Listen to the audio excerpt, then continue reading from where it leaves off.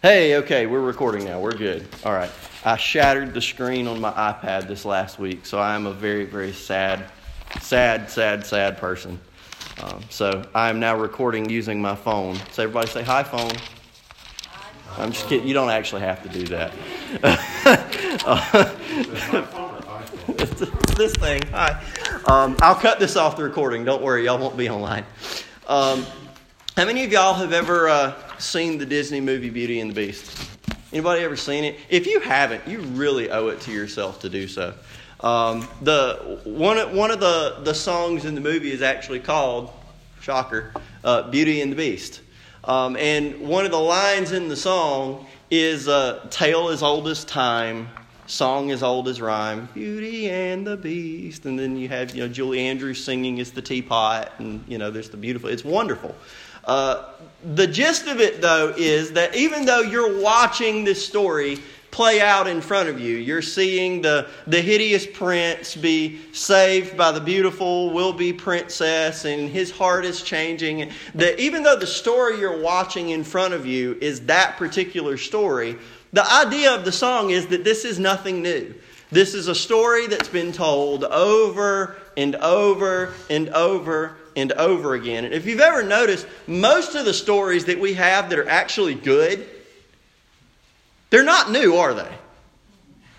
We tell the same stories over and over and over and over again. Since we're talking about Disney, I don't know that Disney has come up with a new story in about 50 years. It's the same ones over and over and over again. In fact, the movies that they release, what they do is they release them and then they put them into a vault, and 10 years later they release them again. They've released Lion King on DVD about 14 times now. And people act like it's the new one every single time. Let's transition from Disney over to church. I love to tell the story. 'Twill be my theme in glory to tell the old story. Right? There's nothing new under the sun. That we've been telling the same story as a church for 2,000 years. And if the Lord tarries, we will tell the same story for 2,000 more. It's not going to change. But what I think we miss sometimes is the power of a story. To change hearts, to change minds, to change lives, is that there's a reason that, other than, what Bible study is it easier for you to get into and remember parts of? Is it easier for you to get into and remember parts of Romans? Or do you remember Moses saying, let my people go? And then you have this vision in your mind of Charlton Heston holding up his stick and the water goes... And then you got, there's a story there. And you remember the story. And in the New Testament, Paul tells you that all these things were written so that we might understand that their story is actually our story. But the entirety of the Bible, from Genesis 1 until the end of Revelation, is actually one whole story. And the last chapter of Revelation hasn't happened yet, has it? So we're in the middle of the story, aren't we? I want this morning for us to look at the story. And this is weird for me as a preacher, okay? I'm going to go ahead and tell you, because y'all know me, y'all know how I preach. I love to take one passage and sit down and wring the marrow out of every verse I can. But as an expositor, which is what I do, that means I have to preach the message the way it is put in front of me in the book. And in Revelation chapter 5, verses 1 through 6, I don't get to do that unless I tell you the story. So my God mandates that I preach this sermon this way. I don't have a choice. So I want us to read verses 1 through 6, and then in about 25 minutes you'll see those verses again. We will come back to them. We're going to bookend with them today. Okay? So, if you will stand with me out of the respect for the reading of God's Word, we're going to talk about a really old story. Revelation chapter 5, verses 1 through 6. And I saw in the right hand of him who sat on the throne a scroll written inside and on the back, sealed with 7 seals. Then I saw a strong angel proclaiming with a loud voice, "Who is worthy to open the scroll and to loose its seals?" And no one in heaven or on earth or under the earth was able to open the scroll or to look at it.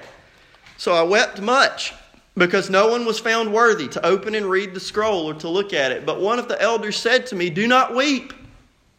Behold, the Lion of the tribe of Judah, the Root of David, has prevailed to open the scroll and to loose its 7 seals." And I looked, and behold, in the midst of the throne and of the 4 living creatures, and in the midst of the elders, stood a lamb as though it had been slain, having 7 horns and 7 eyes, which are the 7 spirits of God sent out into all the earth. Then he came and took the scroll out of the right hand of him who sat on the throne. Father, I pray that you would give me the ability to preach this sermon the way that I think you want me to. And Lord, change all of our hearts by it. In Jesus' name, amen. You can be seated. So I want to take this opportunity to tell you guys the story of the Bible. And hopefully by the end of today, help you find your place in it if you don't know where that is already. But for me to do that, we have to talk about these 6 verses that I just read at the beginning. The entire point of this passage is this scroll that's in the hand of God. That this centers around this scroll that the one on the throne is holding. Which means our first question should be what? What in the world is this thing? What is this scroll, and why is it such a big deal? And why is John weeping that no one can take it or look at it? And why is it sealed up? And why can't anyone take it? And what belongs to the one who does take it? Well, I want us to look and see if maybe based on the Bible we can figure out what this scroll is. So I looked throughout Scripture for other scrolls that might be similar. And in Ezekiel 2 verses 9 and 10 we find a scroll that might be this scroll. Because Ezekiel 2, 9 and 10, this is not on your handout, says, "Now when I looked, there was a hand stretched out to me, and behold, the scroll of a book was in it." Okay, so we've got God on his throne, check. We've got a scroll in his hand, check. Then he spread it before me, and there was writing on the inside and on the outside. Okay, check and check. That this looks like this scroll, right? And written on it were lamentations and mourning and woe. Well, now we start to see differences. First off, let's look at the similarities. God's holding both these scrolls in his hand. Both scrolls have writing on both sides, but that's where the similarities end. We know what's written on Ezekiel's scroll, but we don't know what's written on the one in Revelation. There's no mention of any kind of seal on Ezekiel's scroll, but there's the one in Revelation is sealed 7 times. And the idea in Greek is that you would roll it up a little bit. So if you see what I'm doing here, you would roll it a little bit.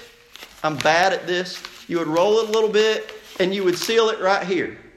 And then you'd roll it a little bit and you'd seal it right here. And then you'd roll it a little bit and you'd seal it right here. So it's not just that it's got 7 seals in one spot. It's that you would seal it and then roll it a little bit more so that you can't even open it all the way without breaking them. So this thing is locked down. So the Revelation scroll is sealed 7 times, preventing anyone from reading it at 7 different points. In the first 2 verses of Ezekiel chapter 3, Ezekiel is given the scroll and told to eat it. So not only does he know what's on it, it's given to him. The scroll in Revelation seemingly has no one worthy to receive it, and certainly not eat it. It does not seem possible to me that these scrolls are the same scroll. So there goes my first thing. How do I know that this can't be this scroll? So I'm back to square one. So instead we need to look at context for what this might be. Since we don't have any comparisons, the scene in heaven changes when this scroll is about to be given. Because if you look back at verse 4, or not verse 4, if you look back at chapter 4, you'd remember what happens around the throne. There's thunder, there's lightning, there's rumbling, there's all these voices. That this is a temple scene in heaven. We talked about last week at every point in Revelation where something in heaven is about to happen that is a massive change. There is thunder, there is lightning, there is rumblings. So something massive has been about to occur. And after that rumbling, there's the scroll.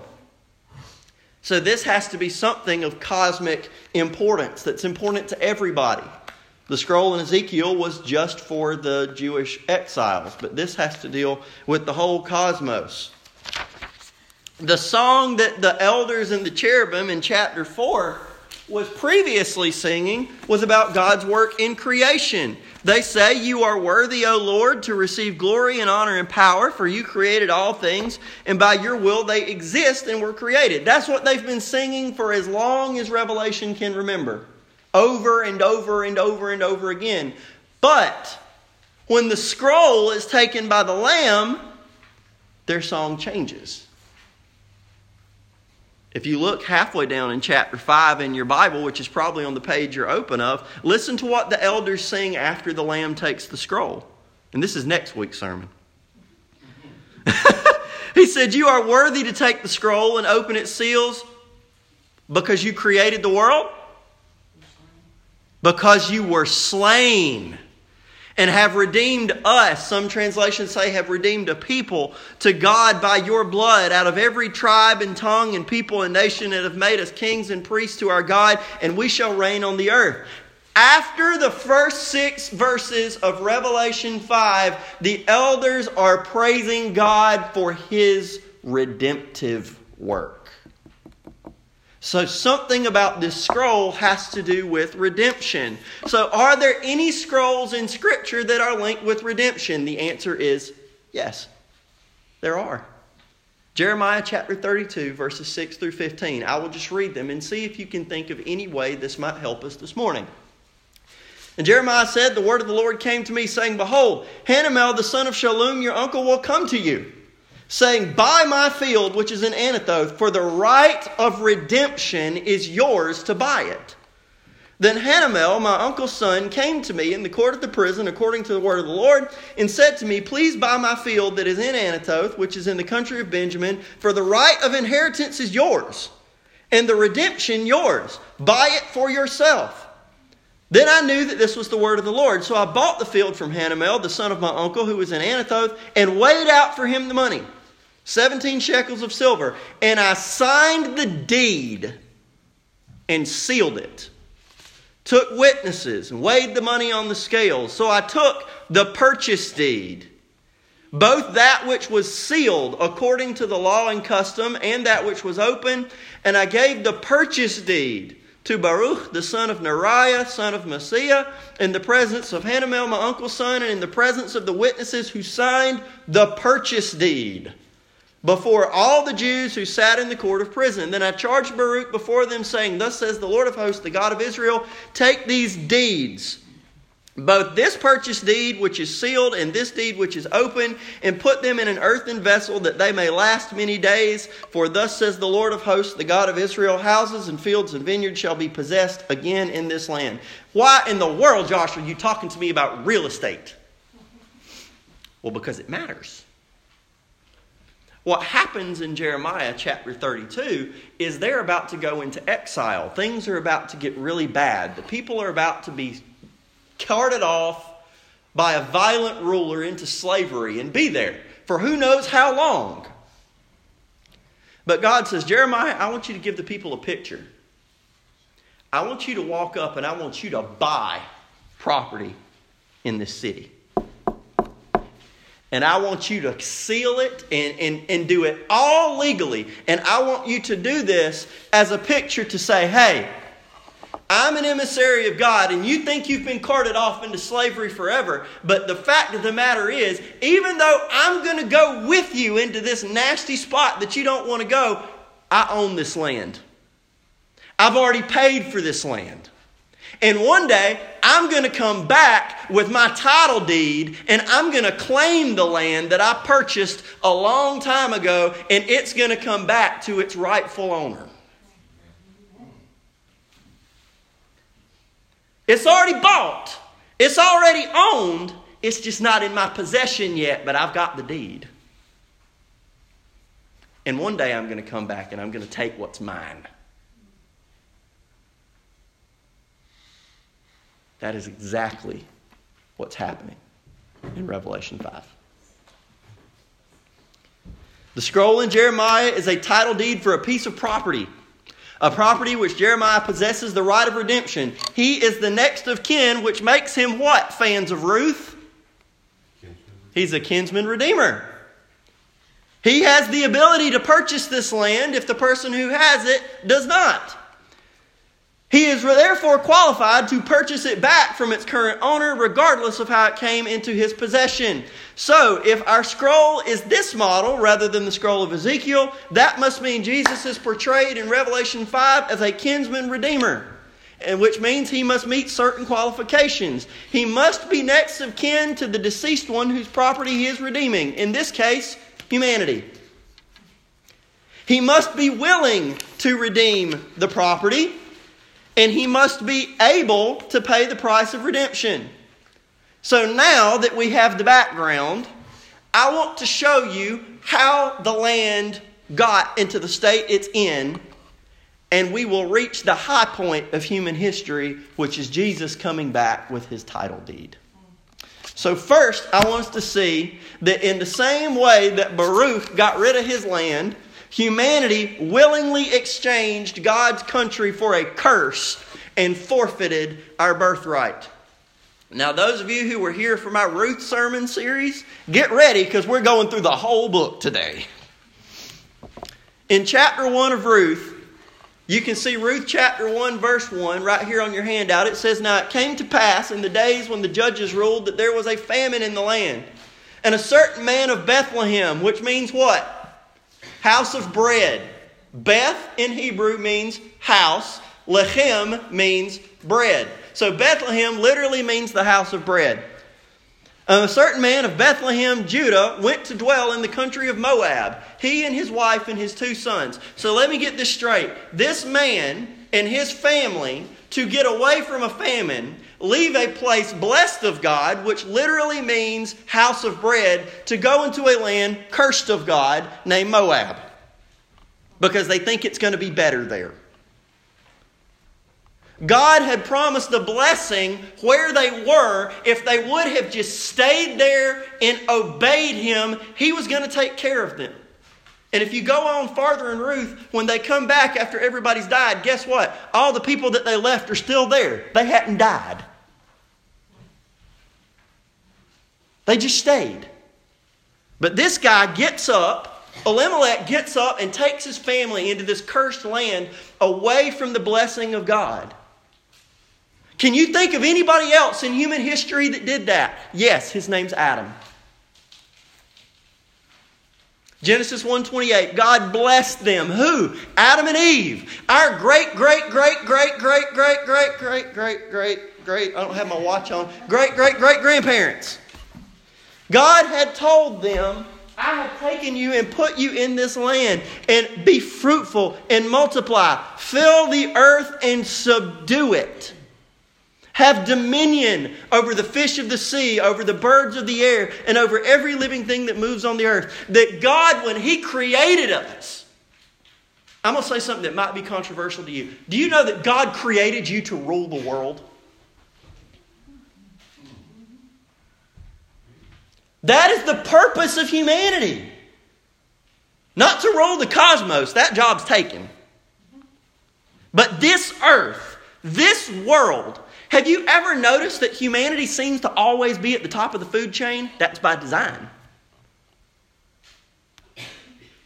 If you look back in Genesis when God created the world, he created all of it, but then he made this beautiful garden in Eden. And what he did is he dropped Adam and Eve in the middle of it, and he said, "Did you see this? Make everything out there look like this. Rule it, subdue it, bring it into order. Make it grow, make it flourish. Fill this planet with people like you. Run this show, humanity." That's what I made you to do. I made you in my image. I am God. I rule the universe. I have created this world, and you are to be little images of me ruling this world and bringing order to it and bringing beauty to it. That God made you to rule the world. But do you? Do you rule the world? When's the last time you looked out at your front yard and said, "Now, didn't I tell you to stop growing weeds?" I told you last week, grow slower, and you, dandelions, out. You're down there. When's the last time you did that and it actually listened to you? When's the last time you planted a garden and the only thing that came up is what you planted? When's the last time you got into an argument with your body because it was doing things you didn't want it to do? Okay, there you go. God created you to rule this world, but you don't. Why? Because you left the garden.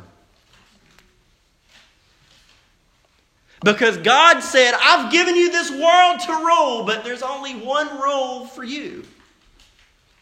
You don't eat from that tree. So naturally, being children, what did we do? Genesis 3:17a and then verse 19. Then to Adam he said, because you've heeded the voice of your wife and have eaten from the tree of which I commanded you, saying, you shall not eat of it. In the sweat of your face you shall eat bread till you return to the ground. For out of it you were taken, for dust you are, and to dust you shall return. We no longer rule the world, we disintegrate.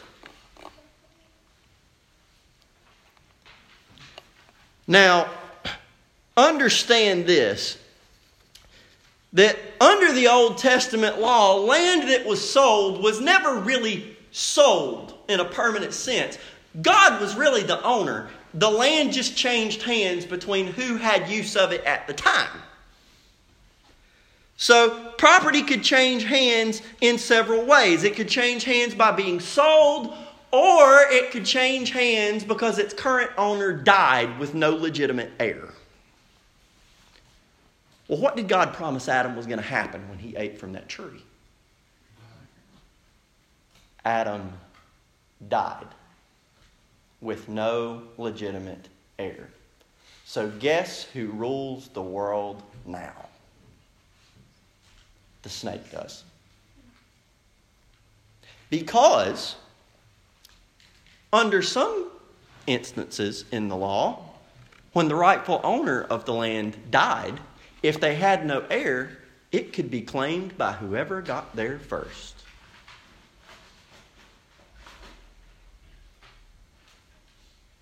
Y'all, Satan runs the world now on an earthly view. Why? Because the ones to whom God gave rulership of the world gave it to him. God honors our choice. He honored our rulership. What did we decide to do? We decided to listen to Satan instead of God. So now Satan has gone from being the snake to being the prince of the power of the air, the ruler of this world. It's how he's referred to in the New Testament, is it not? It's uncomfortable to think that Satan rules the world, isn't it? It should scare... What was it you said, Anthony, this morning? It should scare the hound dog out of you. Y'all didn't think he's going to come to church this morning and hear the word Satan rules the world, did you? There's no problem that the Bible says it. So now, since we willingly exchanged God's country for a curse and forfeited our birthright, we now live in a land that should be ours. But we live here as poor, hopeless slaves. That we sold ourselves into slavery to sin, death, and Satan willingly when we decided to eat fruit from the tree instead of obey God. And without humanity, the world's rightful ruler there, Satan claimed rulership. Though it might be temporary and not permanent, but still with the ability to exercise a very real power over everyone who is enslaved. Look at Ruth chapter 1, verses 19 through 21. Now this is Ruth and Naomi coming home. Now the two of them went until they came to Bethlehem. And it happened when they had come to Bethlehem. This is where they should have been from the beginning. This is where they should have been the whole time. And all the city was excited because of them. And the women said, "Is this Naomi?" But she said to them, "Do not call me Naomi. Call me Mara. Call me bitter. For the Almighty has dealt very bitterly with me. I went out full, and the Lord has brought me home again empty." You didn't go out full. You went out because you didn't like where God put you. You might say God brought you home empty, but where's your husband? Where are your sons? They're dead. God just brought you home. You ought to be happy with that. Why do you call me Naomi, since the Lord has testified against me and the Almighty has afflicted me? Students of the Bible, is any of what Naomi just said true? No. Can you think of anybody else who might be in a land that God designed them to inhabit and rule, but for some reason they're totally and completely blinded to the working of God in their life and blame Him for all of their bad choices and don't attribute any of His blessings to Him? Only every single one of us. Naomi came back to Bethlehem, a city in which she should have ruled. We live on this planet, a planet on which we should rule, but we don't, because we left and we gave that to somebody else. But somewhere in your heart, have you ever looked at a situation on earth and said, this is not right?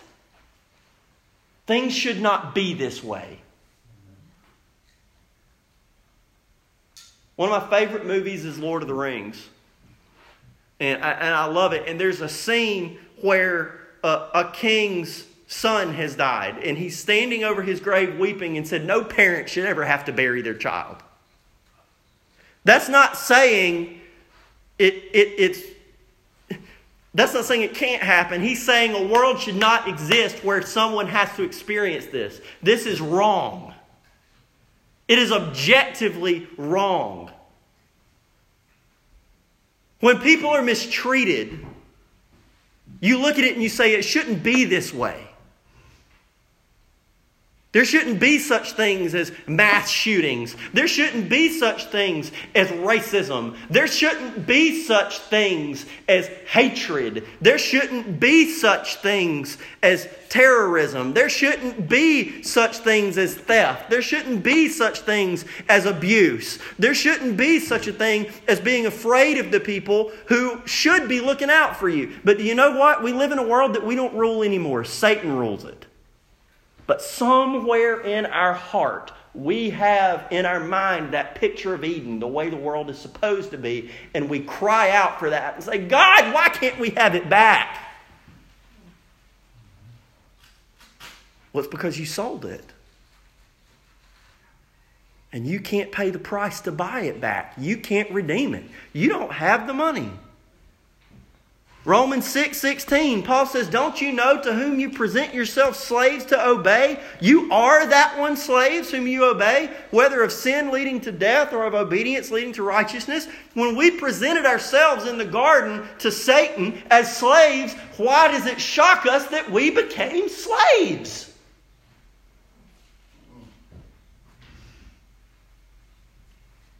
It's like we said cuff us and then complained that we couldn't move our hands.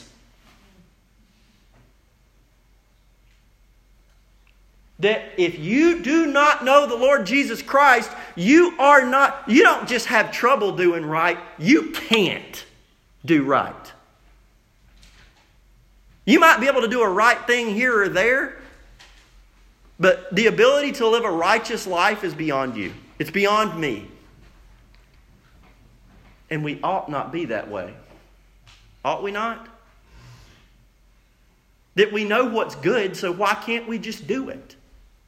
It's because we're slaves. Slaves to who? Ephesians 2 and 3. You once walked according to the course of this world. According to who? To the prince of the power of the air, the spirit who now works in the sons of disobedience, among whom we also all once conducted ourselves in the lusts of our flesh, fulfilling the desires of the flesh and of the mind, and were by nature children of wrath, just as the others. When you sold yourself into slavery back in the garden, you didn't just sell yourself into slavery to some bad impulse inside you, that you are wearing Satan's team jersey and he is calling the shots.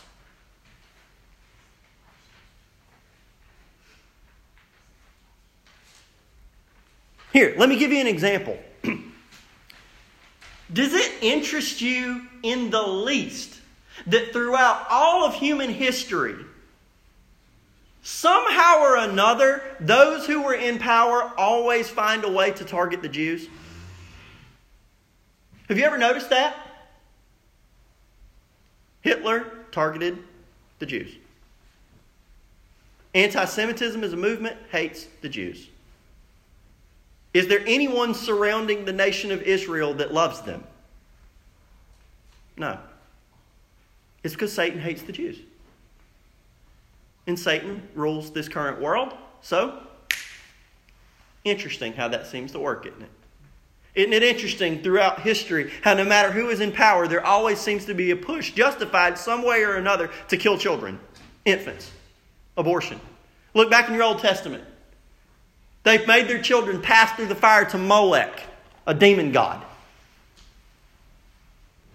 Sacrifice their children that way. We don't sacrifice them to Molech today. We sacrifice them to the right to do what we want with our own bodies. To choice. It's just another name for Molech, which is just another name for Satan. Satan rules this world currently. He has the same playbook he always has. And there's a reason that people keep falling into it. It's because they're enslaved. They don't have freedom. They think they do, but they don't. They live in a world that they should be ruling, but they don't because they're enslaved. They sold that right to Satan. So, since we don't have the ability to purchase this land back, remember, a redeemer must be the nearest of kin. They must be able to pay the cost, and they must be willing to pay the cost. We might be human. We fit that bill. We might be willing to pay the cost, but we can't, can we? So only a kinsman redeemer, someone close relative to us, would be able to purchase that property back. So since this is humanity's property that has to revert back to humanity to be permanently held, our kinsman redeemer would have to be what? Would have to be human. You know, an angel couldn't do it because God didn't intend angels to rule the world. If anything other than a human rules the earth, then God's purposes have been thwarted. So it must be a human. If you're not a human, he couldn't rule over the earth and subdue it the way that God told humanity to. He would have to be financially able. In this cosmic saga, that means he has to be able to pay what we gave up in the garden in our place. What was the cost of our disobedience in the garden, church? Death. Have you ever seen an angel die? No. Has to be human. Human has to be able to pay that cost. And what did we die for? We died for sin. So the human has to be financially able to pay our cost, which means he can't have any sin of his own. Otherwise, he would owe that cost himself. He couldn't pay someone else's debt. So not only must he be human, he must be a perfect, sinless human. And then he must be willing. He must be willing to pay the price of being punished for sin in the place of the rest of humanity. That would mean he would not be able to have any sin of his own. He would have no sins of his own that deserve death. He would be, if he was, he would be enslaved like the rest of us. So even if he were willing, he couldn't do it. He's got to be human, he's got to be perfect, and he's got to be personally willing to be able to do this. If he was legally qualified and financially able but not willing to do it, then we're still enslaved, right? He has to be willing to actually go through with it. There's got to be a redeemer. The whole purpose of the story is to find the Redeemer. That the slaves, the Naomis, the Ruths, it doesn't matter if they're in the land. It's not a good ending for Ruth and Naomi to come home and live there as beggars in their own house that they no longer own anymore, is it? That's not a good ending. But Ruth just happened to walk into a field one day. And just happened to come home with more grain than she knew how to carry. And Naomi said, "Where have you gleaned today? And where did you work? Blessed be the one who took notice of you." You can just about stop and have church on that line right there. So she told her mother-in-law with whom she had worked, She said, the man's name with whom I work today is Boaz. Then Naomi said to her daughter-in-law, blessed be he of the Lord, who has not forsaken his kindness to the living and the dead. And Naomi said to her, this man is a relation of ours, one of our close relatives. Matthew 1:21, the angel said, she will bring forth a son, and you shall call his name Jesus, for he will save his people from their sins. His people. Y'all, Jesus is one of us. He's one of us. Hebrews 4:15 says, we do not have a high priest who cannot sympathize with our weaknesses, but was in all points tempted as we are, yet without sin. That the God of the universe took on flesh and dwelt among us, and we beheld his glory. Glory as of the only begotten of the Father, full of grace and truth. That Jesus took on flesh, became fully God, fully man, walked the earth for 3.5 years, and was murdered so that he could die the death that we should have died. That just like Boaz was a close relative, Jesus is a close relative to us because he is the Son of Man. He is human. He legally qualifies. Is he willing? Yes. How do I know? Because there's a little manger in a little place called Bethlehem that tells me he was. He didn't show up with pomp and circumstance on earth. He just showed up with a choir of angels and shepherds. He came down here. And every breath he took and every step he took, living a perfect life without sin, from Bethlehem all the way to Calvary, he said, it is finished. The debt was paid. He was financially able, willing, and next of kin. He can do it. And he did do it. So finally, now that the kinsman redeemer has shown up, because by the way, the point of the book of Ruth is not Ruth. The point of the book of Ruth is Boaz. Ruth's just the way to get to Boaz.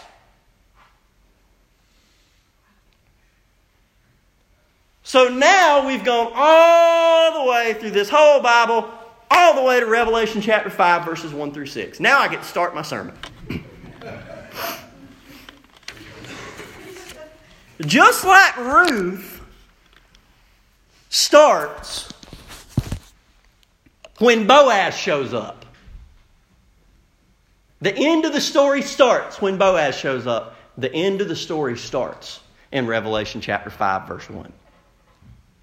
That all of the Bible, let this sink in, that all of the Bible has been leading up to these 6 verses. Every verse from Genesis 1:1 to Revelation chapter 5 verse 1 has been leading up to this 6-verse passage.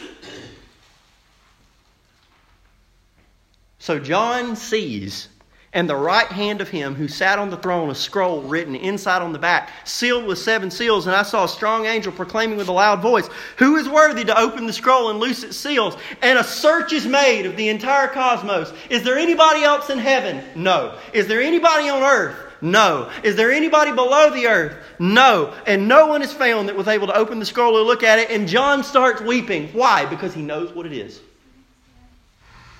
He knows what it is. He knows that this is the title deed to redemption. He knows that this is humanity's destiny in a scroll. That this is what always we have been destined for. This is all of our hopes. This is all of our dreams. This is all of our purpose. This is what God made us for. And it's out there in His hand, sealed up with a scroll, saying, begging anyone, take it. Take it if you can. And there's nobody in the cosmos who can. So John loses it. Because if nobody takes this scroll, God's plans will go unfinished. Humanity will be lost forever. But one of the elders says, do not weep. Behold, the Lion of the tribe of Judah, the Root of David, has prevailed to open the scroll and loose its 7 seals. And I looked, and behold, in the midst of the throne and of the 4 living creatures and in the midst of the elders stood a lamb. By the way, in Greek, this is a diminutive. Any of you who know Spanish, if you've ever heard the word abuela, that means grandma, you can say abuelita, little grandma. That's so sweet. Instead of just the word lamb, arnon, it's the Greek word arnion. It means little lamb. He's gentle. He's peaceful. He's not big and intimidating when you see him as a little lamb, but then he looks as though he's been slain. This little, gentle lamb, who in a quick turnaround has 7 horns and 7 eyes. What is that? Well, horns are indicative of power. 7 is indicative of complete. You do the math. Has complete and total power. This little tiny lamb that you would never look at a lamb and expect him to be all powerful, but then people did that for 3.5 years, didn't they? This all-powerful lamb who had been slain and who knows all and sees all because he has 7 eyes, which are the 7 spirits of God. Not literally 7 eyes. That's complete vision, complete knowledge. He came and took the scroll out of the right hand of him who sat on the throne. And Boaz said to the elders and all the people, "You are witnesses this day that I have bought all that was Elimelech's, and all that was Chilion and Mahlon's from the hand of Naomi. Moreover, Ruth the Moabitess, the widow of Mahlon, I have acquired as my wife, to perpetuate the name of the dead through his inheritance, that the name of the dead may not be cut off from among his brethren and from his position at the gate. You are witnesses this day." Let me read this from the New Testament. And Jesus said to the elders and all the people that you are witnesses this day that I have bought all that was Adam's, all that was Abraham, Isaac, and Jacob's. I have purchased it back. Moreover, the church, the widow, the slave, I have acquired as my wife, to perpetuate the name of the dead through his inheritance, that the name of the dead may not be cut off from his brethren and from his place as ruler of the earth. You are witnesses this day. Ruth is just a microcosm of the whole Bible. Which is why the elders are singing, "You are worthy to take the scroll and open its seals, for you were slain, and have redeemed us to God by your blood out of every tribe and tongue and people and nation, and have made us kings and priests to our God, and we shall reign on the earth." Church, your purpose for living is to rule the world. But if you do not know Jesus, you are a slave to Satan, sin, and death, and you have no hope of ever finding your way out of it. But I have good news for you. There is a kinsman redeemer who has purchased you back. He's got the title deed. It belongs to him. All we're waiting on is for him to come and collect. That's it. Jesus is my kinsman redeemer. He has purchased me back. He has purchased my destiny back. I am no longer a slave to Satan, sin, and death. I am free. And you can be too. And if you're sitting here today and you have never trusted Christ, you have never given your life to Christ, let me warn you as strongly as I can. The kinsman redeemer had 2 jobs. I found this out this week. You don't see this in Ruth. Kinsman redeemer has 2 jobs. One is to purchase back the land of the deceased and procure an inheritance for him. But do you know what else the kinsman redeemer's job was to do? If someone illegally slew his next of kin, they were the one to track them down and extract justice. You know who it was killed Adam? A dirty, rotten snake. And you know what my kinsman redeemer is coming to do? He's going to come kill a snake, and he's going to take care of anybody else who aligns with him too. The kinsman redeemer could take his land back regardless of who had it and regardless of how it got in their hands. So Satan might rule this world today now. Today is the day to pick your sides. Do you want my redeemer or do you want the snake? Because if you pick the snake, you might have a good time right now, but I promise you, Sunday's coming.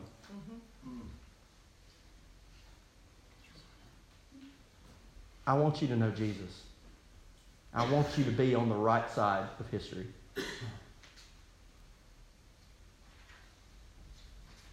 But that's your choice. So Ms. Joyce is about to come lead us in a couple verses of an invitation hymn.